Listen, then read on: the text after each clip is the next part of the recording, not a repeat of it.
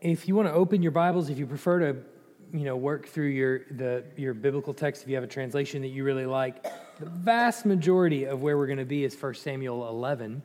So you can open there and you can follow along. Most of the story that we tell is going to be found in the pages of 1 Samuel 11. And so you can feel free to follow along there, or you might want to make notes in your Bible, and that's great too. If not, you have the verse packet in the back of the packet that you should have picked up at the doorway when you walked in. So if you haven't got one of those, feel free to get one of those. There's blanks to fill in and all kinds of fun little funtivities for us to do along the way that you can take advantage of and do. And so it's all good. We've been talking about God establishing his kingdom through the nation of Israel. He has brought them out of the land of Egypt, out of slavery, brought them through Sinai, through the wilderness, been through all of that. We've gone up into the crossing of the Jordan. They've gotten into the land. They started to disperse the land, and now they're settled in the land that we know as the Promised Land. And their clans were very fragmented. They were broken apart, more or less. They're sort of independent little tribes kind of across the entire land. And they're intermixed with a bunch of people that were already in the land to begin with, people that they have come to essentially drive out. And the Lord has told them, go forward and drive them out. And we're going to do this slowly, because if I drove them all out at once, then it would be more land than you could manage. And so until you can get populated, you're going to slowly start to spread out, and you're going to drive everybody out from the land. But we've also seen that they have failed to do that. They neglected God's word. They would rather see these people become their slaves. And God told them specifically, we don't want you to do that. I don't want you to do that, because what will happen is you will start to adopt their gods, and you will begin to run away from me. And what did we see in the book of Judges? But exactly that taking place. That Israel got into the land, they started dwelling around these people, and they started to adopt their gods. They started to erect high places where they were worshiping Baal and Ashtaroth and all kinds of other gods of the Canaanites, and they began to bow down to them. And we saw in the book of Judges just this downward spiral of the nation of Israel as they slowly began to adopt the practices of the Canaanites, and it led to ultimately their utter betrayal of the word of God until the very end of the book of Judges. We see them about as far away from the Lord as you can possibly get. How do we know they're really far away? Well, in chapters 19 to 20 of the book of Judges, you've got 11 tribes attacking the tribe of Benjamin. So at the end of the book of Judges, you've got all of the nation divided against itself and in absolute, utter ruin and decay. And it says time and time again towards the end of the book of Judges, there was no king in Israel, and everyone did what was right in his own eyes. There was no leadership there, and so in the leadership vacuum, everyone did what was right in his own eyes. So then we saw, as God had appointed judges time and time again, he actually rose up Samuel, a righteous man who was directing the nation in righteousness and leading them in truth and leading them in God's justice and establishing God's kingdom. God raised up Samuel in spite of Israel's obstinacy to him. And here is this person that they don't deserve. And what it was a testimony to Israel that he's always going to be there and he's always going to provide for them. But in spite of Samuel's reign as a judge in Israel, as more or less a prophet, priest, and king, in spite of all of that, in spite of him ruling righteously, the people usurped God's timing and said, we want a king like the rest of the nations. We don't trust you to protect us. We want a king like the rest of the nations. And so Samuel laments this, and he doesn't know what to do. He's distraught. And God tells him, look, Samuel, it's not you, it's me that they've rejected. They have rejected me as king over them. And so we're going to give them a king. We're going to give them exactly what they want. And so they get Saul. When we met Saul in chapter 9, he was a nobody from Nowheresville. He's looking for a herd of lost donkeys. Here is the shepherd of all of Israel, and as he is selected, he is in the midst of finding a flock that he cannot find. He cannot locate. Irony of ironies. He is appointed king of Israel, and then in the last chapter, he is pushing as hard against being a king of Israel as anybody you've ever seen, as they cast lots to figure out who it's going to be. It again lands on Saul as confirmation for the entire nation, and they go, all right, Saul's our guy. Where's Saul? And they go on a hunting party looking for him. They can't find him, so they come back to the Lord, and they have to kind of put their hat in their hand and depend on the Lord one more time. Okay, Lord, we know this is the king that you have selected for us, but we can't find him. And God says he's hidden himself by the baggage. And so they have to go and find him by the baggage and drag him out. No, you're going to be our king. Saul is a big, tall, strapping young man. He's the fittest among them all as far as physical stature, and he looks the part of a king, certainly. And so he's going to be their king.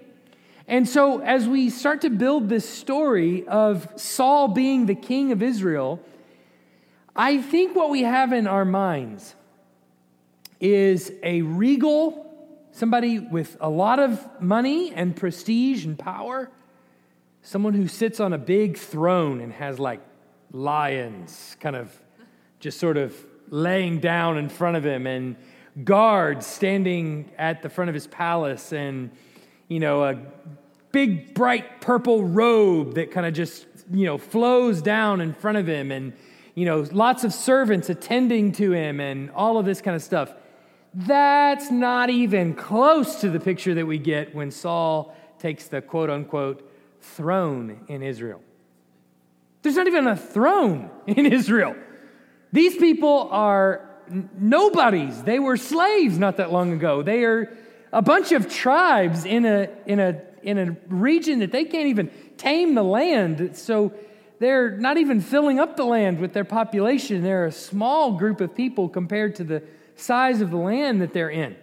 And the more we get into the book of 1 Samuel, the more parallels there actually are between the story of Saul and David and the end of the book of Judges. And I think we're going to see some of that tonight. And hopefully we'll pick up a lot of those breadcrumbs as we go on.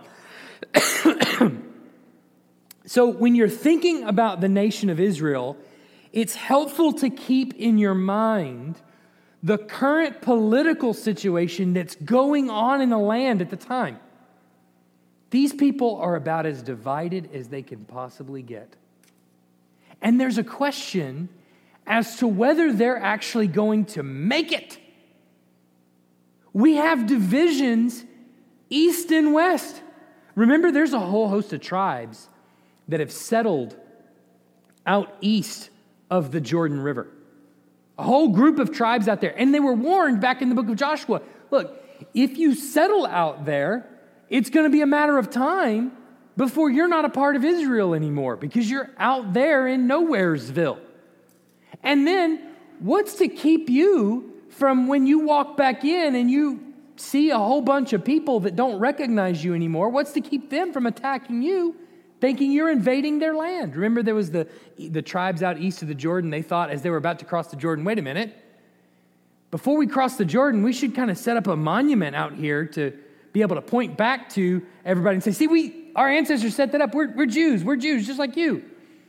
And everybody thought that they were erecting altars to pagan gods, and so there was the big skirmish and all that kind of stuff that happened there at the end of the book of Joshua. So there's east and west fragmentation. Then there's north and south fragmentation. Remember the end of the book of Judges that we just talked about?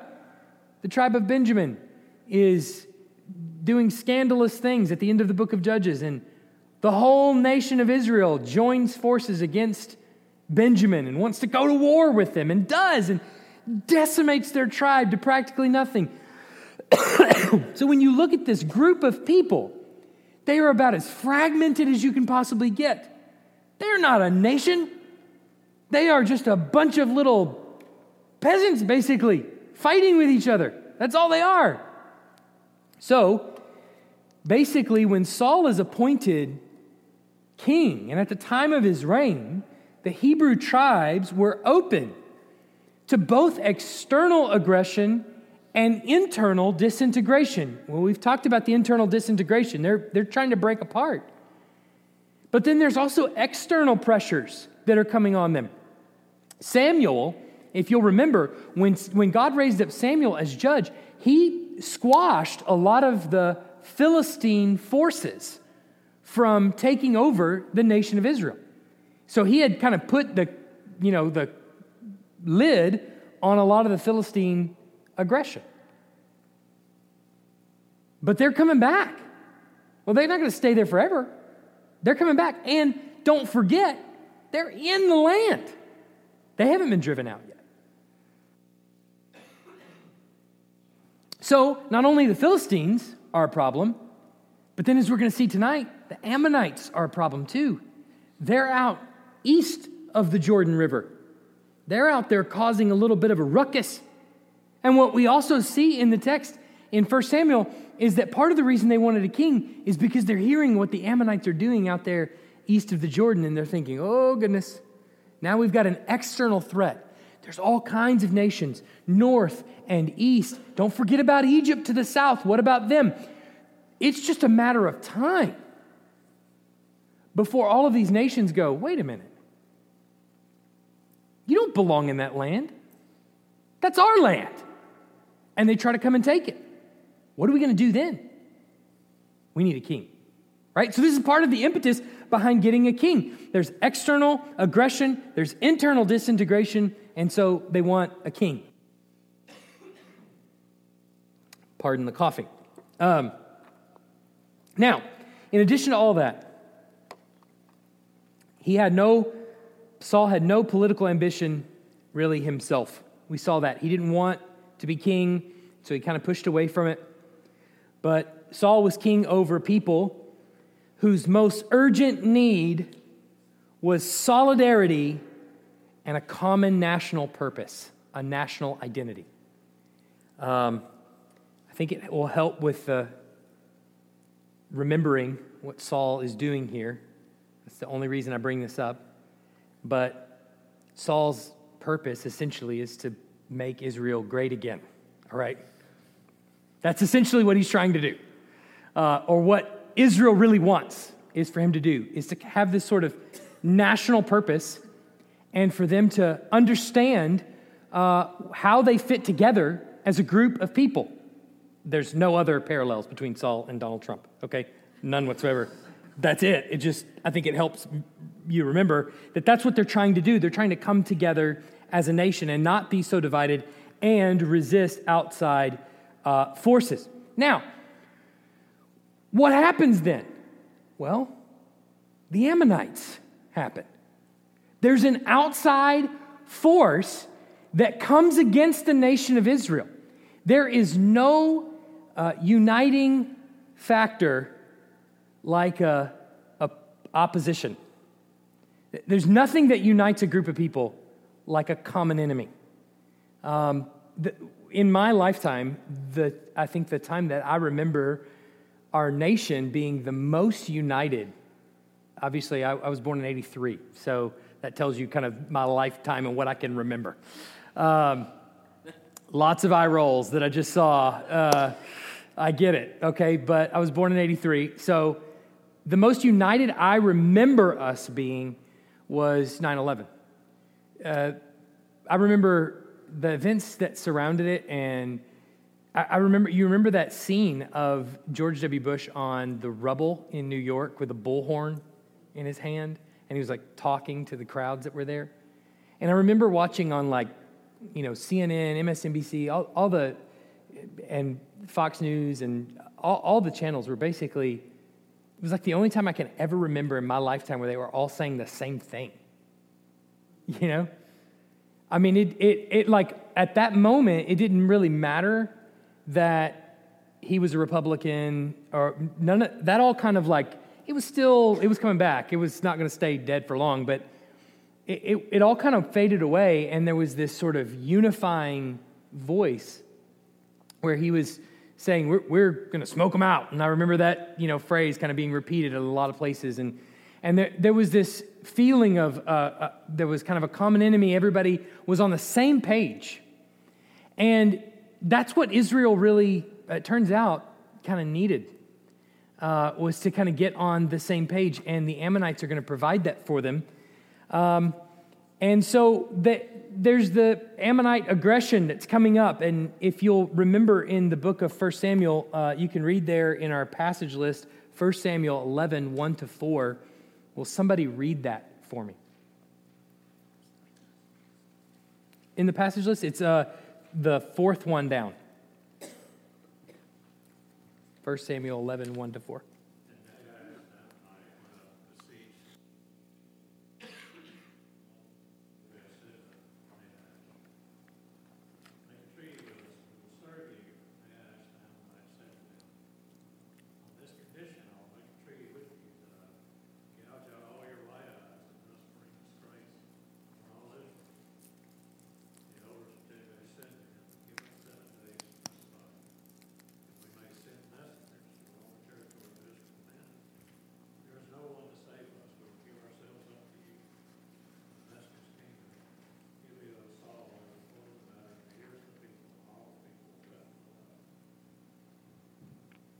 All right, so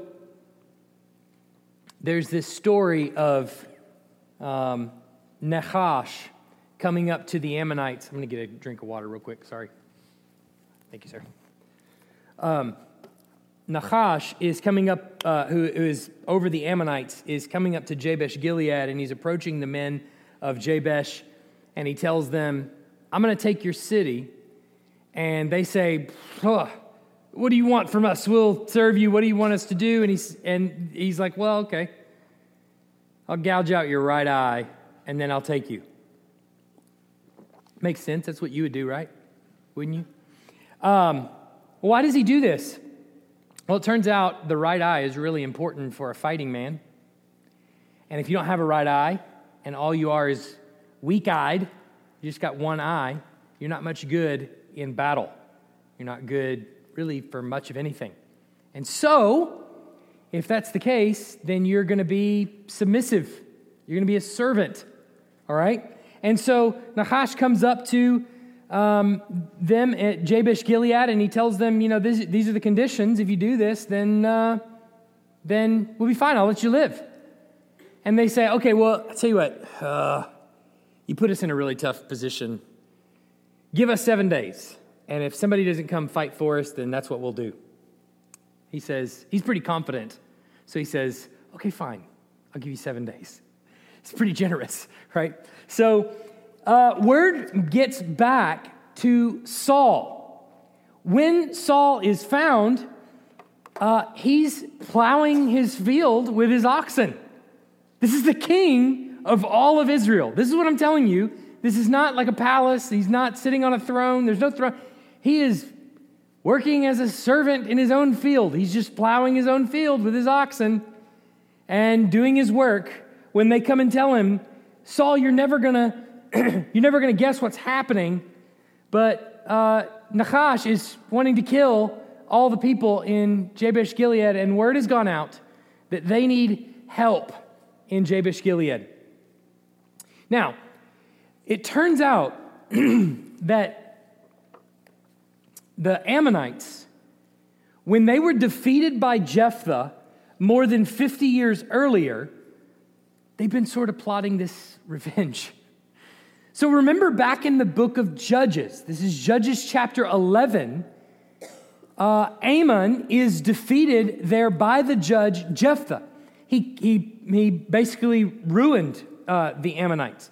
And so they're sitting there for about 50 years, and they're plotting an opportunity to take advantage of the nation of Israel and take back what they feel like was rightfully theirs. Get revenge. If you were Ammon, when would you do that? Oh, I don't know. About the time they appointed a new king. Let's see what he's got, right? Let's bring the king on out here. Now, this is really complex because they selected Jabesh Gilead for a reason. And I'm going to tell you what that reason is. And it's not necessarily super apparent in the text. You kind of have to follow the events of Judges and 1 Samuel to put together why they selected Jabesh-Gilead to begin with. It turns out Saul has a connection to Jabesh-Gilead that they probably know about. They definitely know about, and it goes all the way back to the book of Judges. So it was carefully selected. But not only because Saul has a connection there, but also because look at how far away Jabesh-Gilead is for the nation of Israel. All right. Sea of Galilee is going to be up here on the ceiling. Dead Sea is going to be down here in the baptistry. This is the Jordan River, okay? All right. Saul is here in Gibeah. That becomes his capital, pretty much, okay? So there's some debate about that, but for the most part, that's his capital. Jabesh-Gilead, notice where it is. It's on the other side of the Jordan River. Have you ever moved an entire army across the big river? Well, no, I know none of you have, but I haven't either, but can you imagine? Back in the day when you couldn't just, well, even today, it's pretty difficult to move an army across a river. You have a lot to really think about. You're going to create a bridge? How are you going to do that? How are you going to get an entire army across the river? So they picked Jabesh-Gilead, which, knowing that Saul's going to have to take all of his men all the way up here, go across the river before they finally get into Jabesh-Gilead. Ammon, which is out here, is working their way up this territory before they select Jabesh-Gilead to attack, knowing that Saul's going to come out there to try to defend it. Well, Saul's automatically at a disadvantage because of the distance that they're going to have to travel. But Jabesh-Gilead is also the home of many of Saul's ancestors. How do we know that?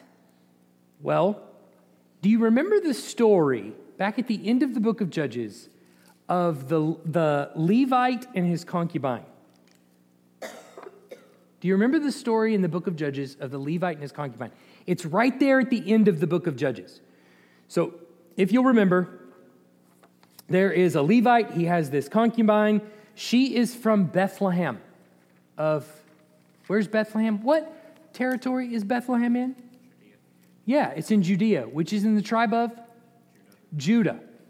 Okay, Bethlehem belongs to Judah. Put that in your mind. Just marker, you're going to need that for much later on in the Bible. But Bethlehem, Judah, just put those two together. Bethlehem belongs to Judah.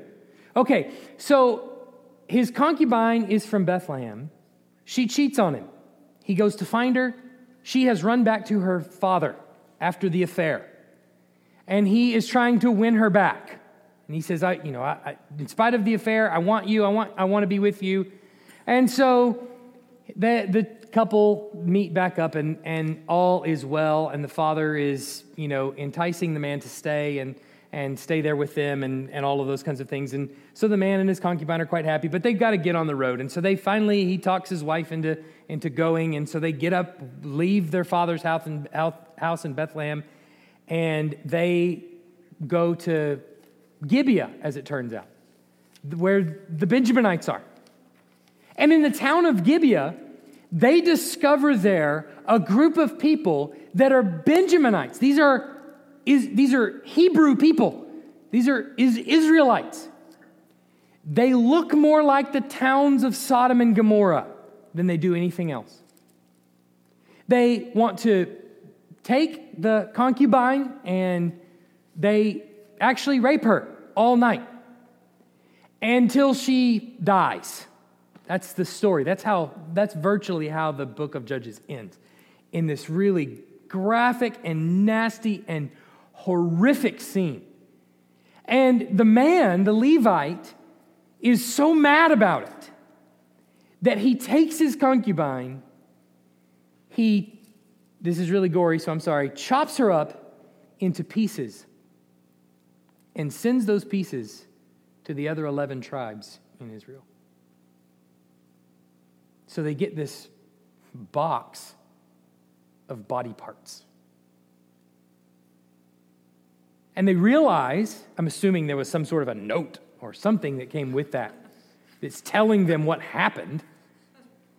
And so they get this and they realize what the tribe of Benjamin has been up to. And so they decide they're going to mount an attack. And this is essentially the battle is how the book of Judges really comes to a close. But Judah, or the tribe of the nation of Israel, goes up against the tribe of Benjamin. And who is the first one to attack the tribe of Benjamin? It's Judah. She belongs to Judah. She's from Judah. So you have at the end of the book of Judges, the tribe of Judah battling the tribe of Benjamin. And the question really is, which value system is going to control Israel?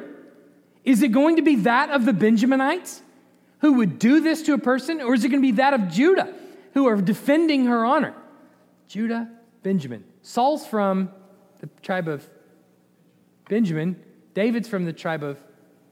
Isn't that interesting? Okay, so it's interesting how these things come back to fruition later on, almost as if this was planned. Okay, so basically, Judah goes up leads the charge against the tribe of Benjamin.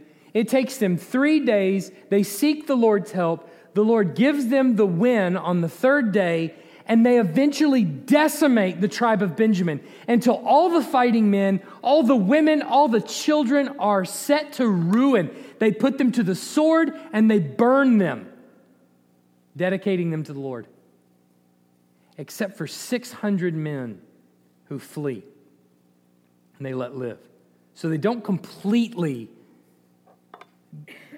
destroy the tribe of Benjamin. And then they find some women in Jabesh Gilead.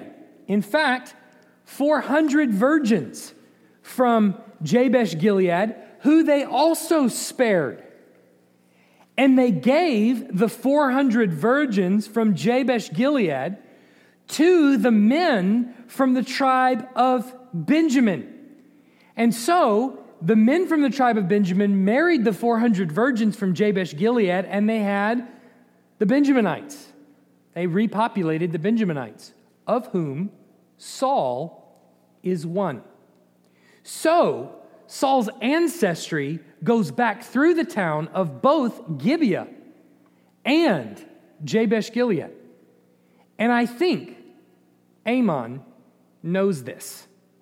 So they attack Jabesh Gilead to bring Saul out. Let's see what you got. Since you're the new king, let's see what you can do. This is an opportune time for Ammon to take back what they lost under Jephthah. All right, so brings us back to Nachash. Nachash is what we have reason to believe he has been on a binge of terror among all of Israel east of the Jordan. He's really going through, and he's been doing this. Now, how do we know this? Remember we talked about last week that in the book of 1 Samuel, there's a lot of things that we don't have. In fact, the book of 1 Samuel is one of the least put together books of all the books of the Old Testament. It's the hardest to kind of piece together from archaeological evidence and from the scrolls and things like that we have.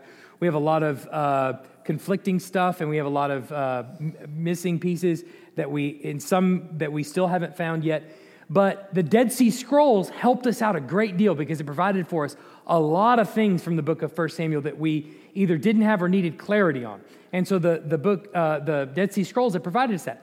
Well, in the Dead Sea Scrolls, we also get an interesting little, we think it's an addition, right at the beginning of 1 Samuel 11. And it says this. You don't have this in your Bibles. This comes from the Dead Sea Scrolls. It says, "Now Nachash, the king of the Ammonites, had been oppressing the Gadites and the Reubenites, grievously gouging out the right eye of each of them and allowing Israel no deliverer. No men of the Israelites who were across the Jordan remained whose right eye Nachash, king of the Ammonites, had not gouged out. but 7,000 men had escaped from the Ammonites and entered into Jabesh Gilead. So that's what the Dead Sea Scrolls actually provide us. Now, the question is that original? Was that originally written in the text and then somewhere it was lost and it didn't appear again until forever? And then we find the Dead Sea Scrolls and, hey, it's calling back to the original? We just don't know. We don't have enough evidence to say one way or the other. So some Bibles will make note of it, or you might find it in a study Bible somewhere, you might find it in a commentary. But as of right now, we just think that it might be a historical notation that this was going on, for all we know. So we don't have any other clarity on it. But if that is at least speaking to the situation that was going on, you kind of get the idea. They were scared of Ammon moving up there and Nahash gouging out the right eye of all these guys, and they've heard of this. They want a king. Saul is appointed, and hey, Saul, here he is. He's attacking Jabesh Gilead. He's threatening to do the same thing that he's been doing for some time. You need to go and take care of this. Well, as soon as they tell Saul this, something happens to Saul.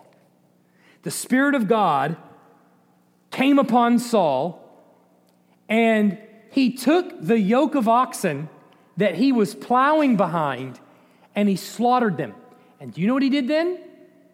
He chopped it up into pieces, and he sent it to all of Israel.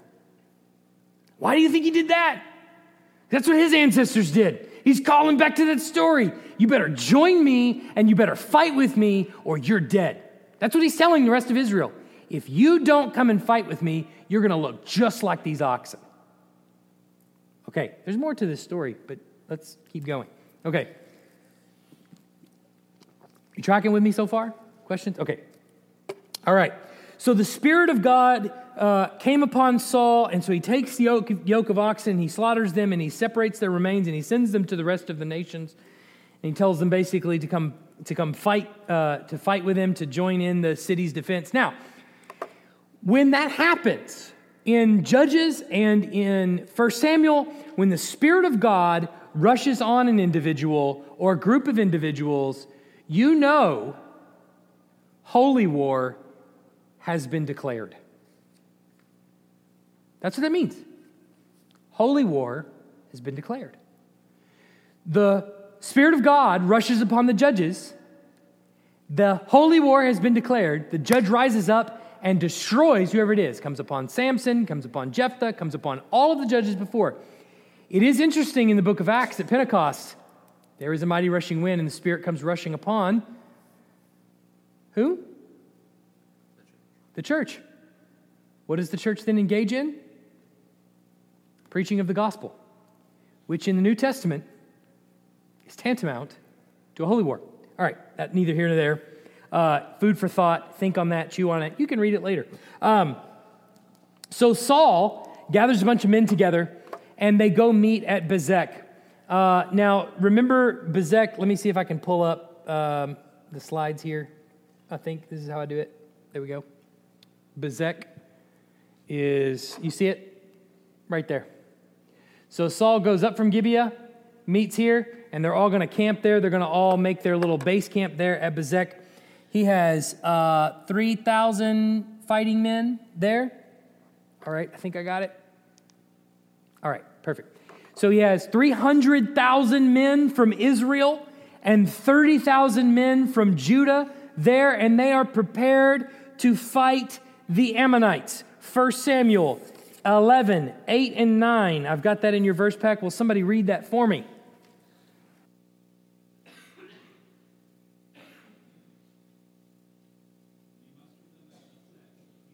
Israel were 300,000, and the men of Judah 30,000. And they said to the messengers who had come, "Thus shall you say to the man of Jabesh Gilead, tomorrow by the time the sun is hot, you shall have salvation." When the messengers came and told the men of Jabesh, they were glad. All right. Now, yeah, okay.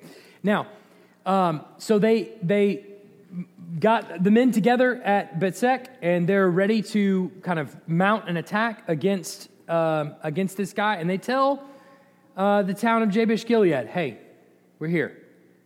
Just tell them, hey, you'll do whatever you want, and we're gonna surprise them."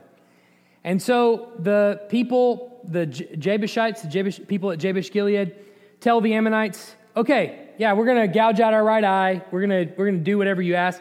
They're sort of giving it in this tongue-in-cheek sort of way, that saying that they're going to surrender to them on the following day. And Saul divides the armies up into 3 groups, into 3 camps. That way, if you get surprise attacked, you don't lose your whole army all at once. It's a strategic move. Plus, you can attack in many different ways.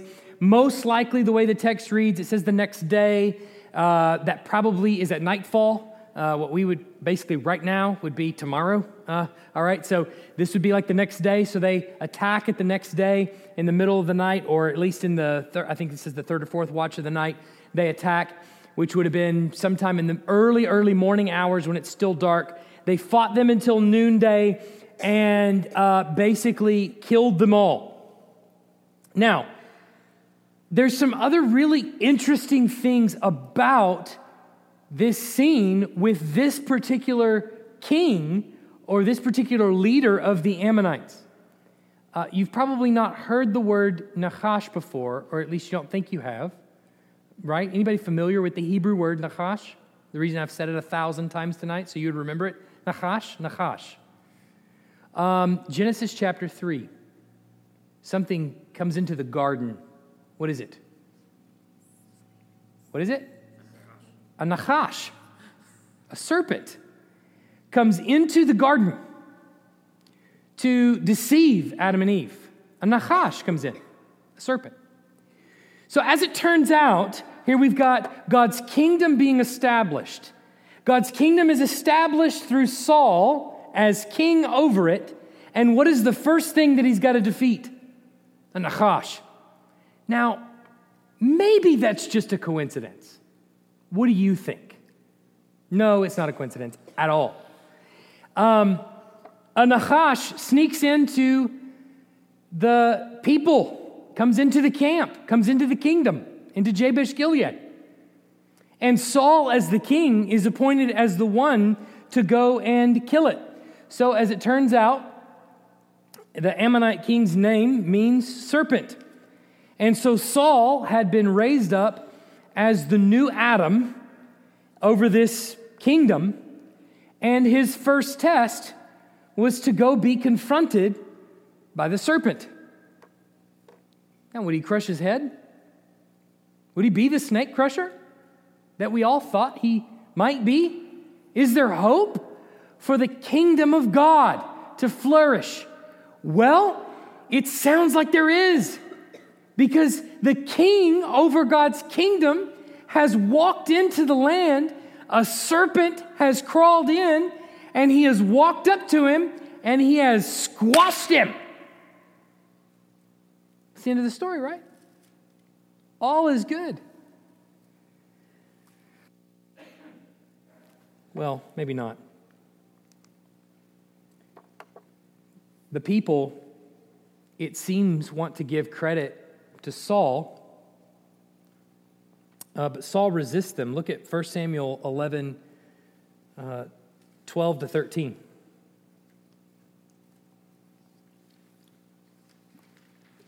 Somebody read that for me.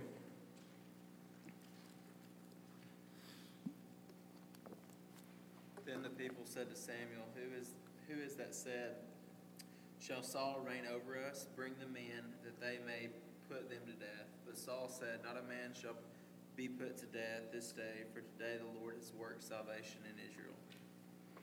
Okay, so the people are like, yeah, who was that? Who are those people that doubted Saul? That wasn't me. I didn't doubt Saul, not for 1 minute. When we had to go to the Lord and we had to ask, where is our king? And he had to tell us he was hiding behind the bags. No, I didn't doubt, not for 1 second. I thought, you know what? That's where strong military men hide. That's what they do. That's where they go and stand. He's just resting. That's all he was doing. I knew it the whole time. No. They say, who are those people that doubted Saul's zeal and his passion, his ability to lead us? Let's put them to death. Let's kill them right now. And Saul says, no. This wasn't me. This was Yahweh. Yahweh has accomplished salvation in Israel. Man, this sounds really good, doesn't it? This sounds great. I mean, he's been the snake crusher. He's giving credit to Yahweh. It sounds great. So Saul has this great victory, and Samuel gathers the people together at Gilgal to renew the kingdom. Now, why would they be renewing the kingdom? I thought they just established Saul's king over it.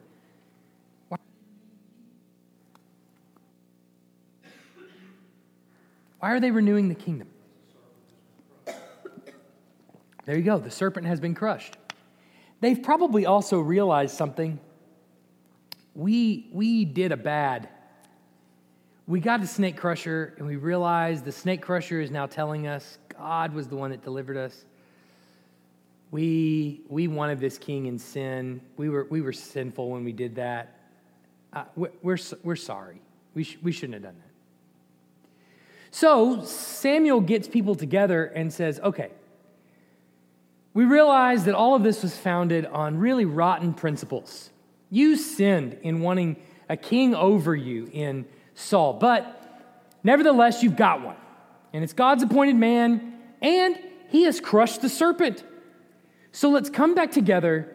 Let's renew the kingdom together. Let's commit from this day forward to be a people that are committed to the Lord's purposes, that are committed to eradicating sin, that are going to continue to crush the snakes. There's more snakes out there. We're going to crush the snakes. Let's commit ourselves together to do that. And so they renew the kingdom. And so there's this great scene there at the end. Did I lose it all? I sure did, didn't I? Sorry.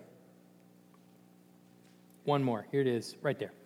So let's get together, and they have this big party, and everyone's united. They're singing and making merry, where they enter into a covenant with both Yahweh and the king, and they live happily ever after.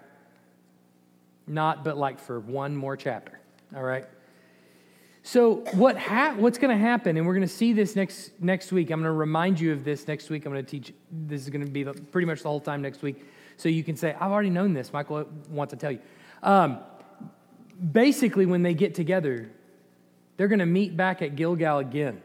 After Samuel goes through and reminds them of all of these things in chapter 12, they're going to meet together at Gilgal again. Samuel has told Saul, when you get to Gilgal, wait on me for 7 days. Wait 7 days. Saul gets there and he waits 7 days. But on that seventh day, some of his men start to disappear. The enemy that's encroaching upon him looks really fierce. This is the enemy from the other side. And he's thinking, my men are leaving because they don't think I'm going to go and fight. I'm waiting for Samuel because he told me to. What am I going to do? So he goes ahead and makes the sacrifice instead, disobeys the voice of Samuel. For this, listen, for 2 sins, God will rip away the kingdom from Saul. That one and one other, when he doesn't destroy an entire city that he should have. 2 sins. David impregnated a guy's wife and then arranged for him to be killed. David had many, many wives and many, many concubines. And he's a man after God's own heart. Saul has these 2 things that happen, and God rips the kingdom away from him. Because as it turns out, the snake that entered the garden in Genesis chapter 3 was more than just an existential threat. It was more than just a threat from the outside. It actually penetrated the heart. It was something that Saul couldn't even defeat. Was a corruption that had taken place on the inside, where Saul, for some reason, does not want to listen to the voice of the Lord. And so he finds himself regularly disobeying the voice of the Lord. Well, what are we going to see in Matthew chapter 1? But a character that's introduced who's promised to be of the line of David, of the tribe of Judah, who is actually going to come and be the snake crusher. But the angel tells Joseph at the very beginning, he will save his people from their sins. Because as it turns out, there was only one snake crusher fitting for the role of not only crushing the serpent on the outside, but also the serpent on the inside. Had to do war with both. Turns out the human kings were only capable of crushing an enemy here and there, but nothing on the inside. Questions, comments?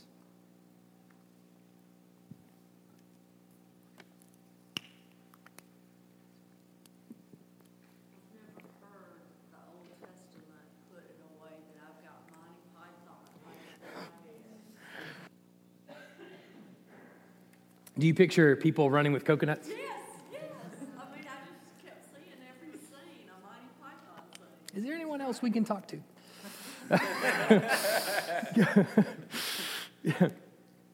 It's the Old Testament, man, is a comedy of errors. I think you just sort of look at all of the things, and there's in every page of the Old Testament, particularly in the stories of like Judges, Joshua and Judges, and in the 1st and 2nd Samuel, 1st and 2nd Kings, there's comedy on every page. There's drama on every page. There's sadness on every page. I mean, it is loaded with just tons of drama. I mean, today's movies have nothing on what's on these pages. If you just make a movie about what's there, it would be so entertaining and rated R. None of us, we would all be saying, don't go see it. You can't go see it. I mean, it's scandalous, yeah, but it's there. You just have to read it, and it comes alive eventually. I need your brain to do it, though. No. Honestly, like all of this, and I say this routinely, but probably I don't say it enough. All of these notes come from a myriad of sources. It's just a matter of reading.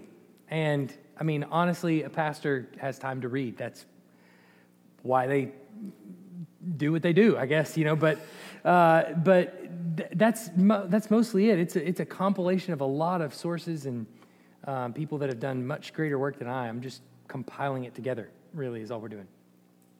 So, other questions? Things that maybe weren't clear? Yeah. That's just a designation for one of the scrolls of Qumran.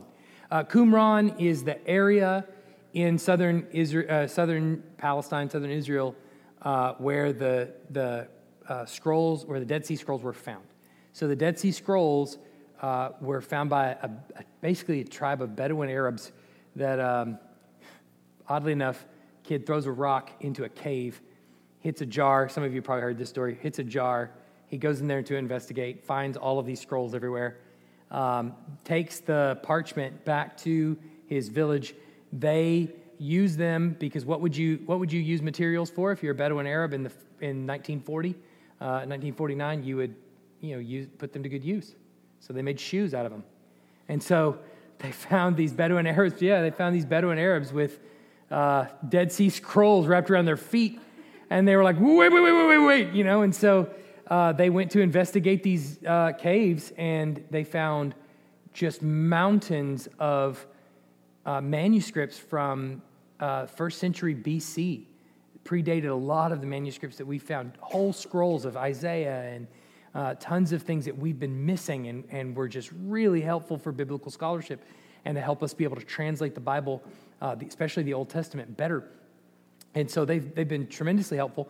But out there at the caves of Qumran, there's probably mountains more Dead Sea Scrolls that have never been discovered that are just sitting out there. I mean, in Israel, you kick over a rock and you find a whole host of things. So, speaking of which, we're taking a trip. I don't know if you've heard about it. We're taking a trip March 13th to the 22nd. I am bound and determined to take some people there. It will change your life and the way you read the scriptures. We're going March 13th to the 22nd. We need one more person to go for the trip to make. One more person. So if you know that person, or maybe you are that person, I would consider doing it. Talk to me afterwards. Other questions? Things that weren't clear? Might be helpful. All right. Good deal. Well, let's pray and then we'll get out of here. Heavenly Father, thank you for a time to just study your word and to talk about the things that are going on in the texts of Scripture. And I pray, Father, for us as a church body, as we turn the pages of Scripture and as we read them, as we think about what's happening in there, as we look at the historical evidence, as we look at the archaeological evidence, as we look at all of the other things that are pointing to the truths that are recorded there on the pages of Scripture, I pray that the Bible would come to life for us, that we would see it with fresh eyes, that we would have a newfound respect for it, an adoration and admiration of what you have done for us in preserving your word, that we could read it, that we could understand it, that we could apply it to our lives, that it would still speak to us today, and that it would grow us through your Scriptures into the people that you want us to be. I pray also that we not fall in love merely with the ink and paper, but the God that we find behind the ink and paper, the God that put those words there for us, that wrote them with the finger of your Holy Spirit, that gave them to us so that we could be edified, so that we could be corrected, we could be rebuked, we could be just so that we could stand in awe of who you are. Pray that through all of this study, what we end up with is awe and reverence for the God of the Bible, for you. That our desire, our deepest, our inwardmost desire is to worship you with our whole heart, with our mind, with our strength, with all of our being. That our goal is to glorify the name of Christ in our worship and in our attitude, in the way we treat other people, in the gospel that we share. I pray that we be people driven by your Spirit, in unity, in love for one another, putting aside petty differences and desiring instead to edify one another, to lift each other up, to pray for one another, to encourage, and yes, sometimes even admonish one another. Pray that all of those things would happen through the study of your Scriptures, through the knowledge that we find there. Pray all of these things in Jesus' name. Amen.